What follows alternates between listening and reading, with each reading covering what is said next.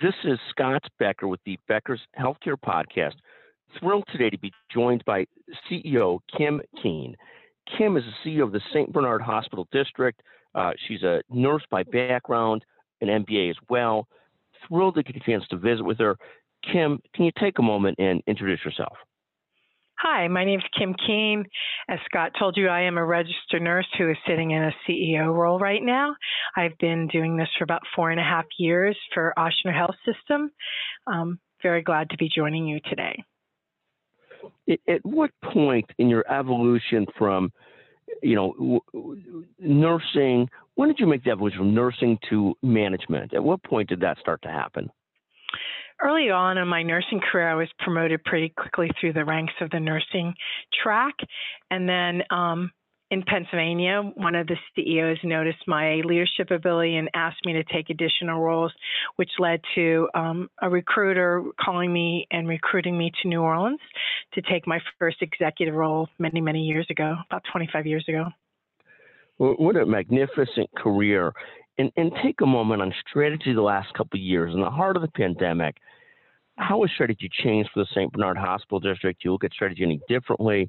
Does it just accelerate patient experience issues? How do you look at things today versus a year or so ago? Well, COVID-19 presents a unique opportunity for health systems really to demonstrate the value of scale. And being managed by Ochsner Health allowed us to have the systemness that let St. Bernard Hospital, small hospital in the suburbs of New Orleans, to be able to be successful. But the foundation of our strategy really hasn't changed significantly. Our mission remains to provide high quality, cost-effective healthcare for the community. Even though conventional strategic thinking had to be modified from lessons learned during the pandemic, we used like a hybrid approach, one that was a traditional business strategy, but along with the latest thinking from science and innovation. And so that really was our key in looking at what strategy looks like for the future. And what are you most excited about this year? How are things going, and what are you most excited about? I really think one of the things I'm the most excited about is that the community realized really how beneficial we were to them. We were the only hospital around the surrounding area that was open, so they had to utilize us during the pandemic. But we were also demonstrate that quality was really that we still delivered a quality product, and the ability to demonstrate quality at a time when quality was so important and better understood was really made me excited and happy for that. We also could improve patient care and services at a time when the patients really needed us, and that they are also the direct consumer of that health care, and then providing them technology that they had never experienced before. Some of them, virtual visits, digital health, population health, really was exciting and really, and I think excited the community too. So I really was excited about that. Still am. I think there's a great opportunity out there for expansion on those things. And that's fantastic, just for the community to take another level of look at how valuable and important St. Bernard's is. Such a fascinating situation and so good. Talk for a moment about, are you seeing vaccine hesitancy? What are you seeing in your area on those issues? Well, I think with everyone in the United States, we saw big demand for vaccines early in the game, December, January, February, maybe even until April.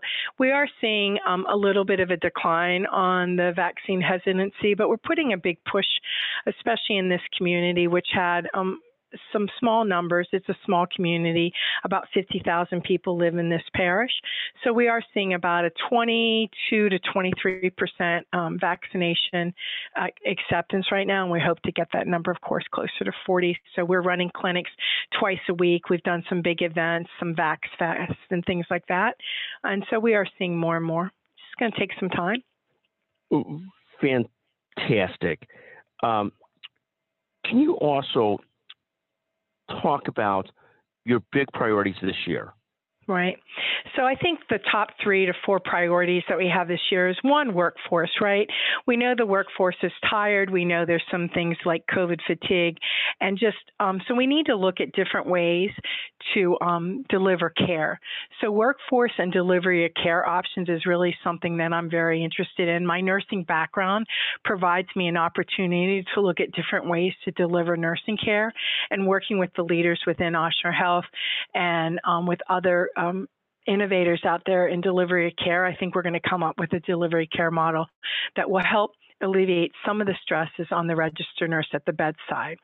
As patients continue to age in the community, we're going to see different needs for the patients. And so being able to address those needs, whether it's an inpatient stay, outpatient work, or even extended care, assisted living, we need to look at that, because we know that 10 years from now, patients are going to live longer, and that the ability to treat chronic disease is going to be improved, so that people should lengthen their life expectancy.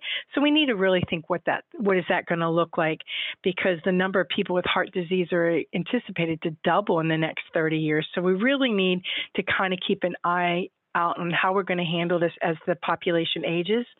And then my third priority really would be technology. What extent will it play in the community and with our patients? We know that adults education, whether technology is available or not, the patients like human-to-human interaction. So we need to not forget that, and really kind of understand what do the patients want and how much human-to-human interaction is right. And it may not be we may be able to do more artificial intelligence, and we may be able to do more virtual, but the patients may want a little bit more human interaction. So we just have to think that through. And then with the improvements that we're going to see in AI and genetics and less invasive imaging, really an improved treatment, what will that mean as we continue to go through and work through the process of how to improve patient care?